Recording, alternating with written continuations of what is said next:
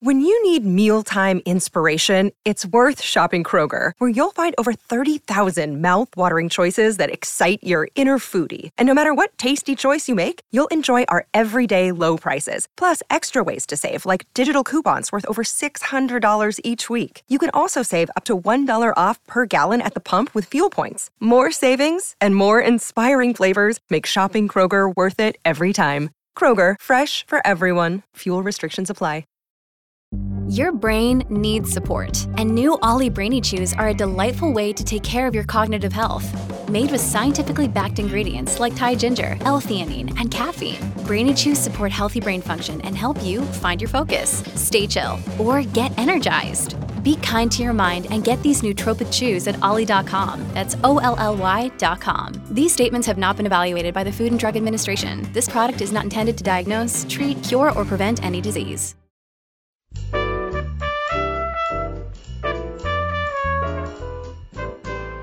I'm Jo Reed. Michelle Cobb has been with me for the whole week, and you're listening to Behind the Mic with AudioFile Magazine, where we've been talking about audiobooks that are fiction, but based on a profession, or uncover a profession, or focus on a profession.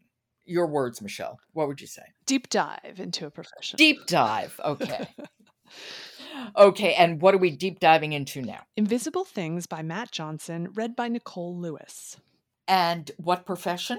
So it's sociologist who's become an astronaut. Oh, 2 for 1. Yeah, exactly.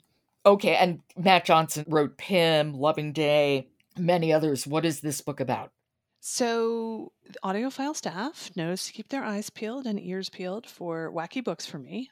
This is definitely one. So it's science fiction, and it's about a ship of astronauts on their way to Jupiter who are abducted by invisible things, thus the title, and they're plunked into New Roanoke, which just recreates human society, including classes of society with newbies and the old guard and little details like Popeye's restaurants.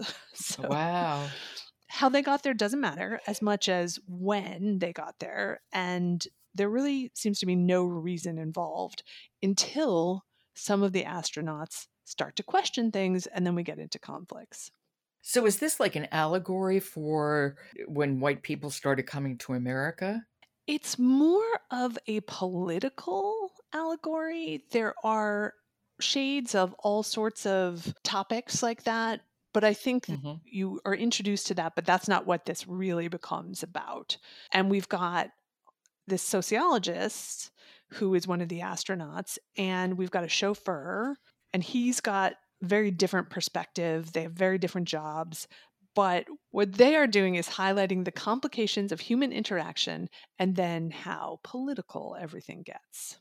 So what was interesting on top of that is it's coming out now, but it's no surprise when you learn that this was written around the time of the 2016 presidential election. And so it outlines a familiar political fight as it, pokes at who we are and how our society is made up today. Interesting.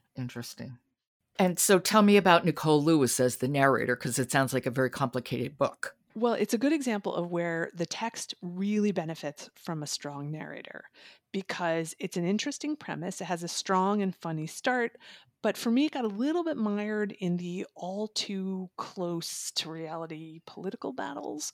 And, there were a lot of parts around the driver's perspective that dragged a bit for me. So I really appreciated the fast pace of the narration and the variety of characterizations that helped me stick with it. And I really like Nicole Lewis's work and was convinced to listen outside of my preferred genre, just knowing that she was the narrator. Yeah, I agree with you about Nicole. I listened to Good Neighbors by Sarah, I think it's Langer. She was just so good, so good. Well, why don't we listen to a little bit now? Can you set this up for us?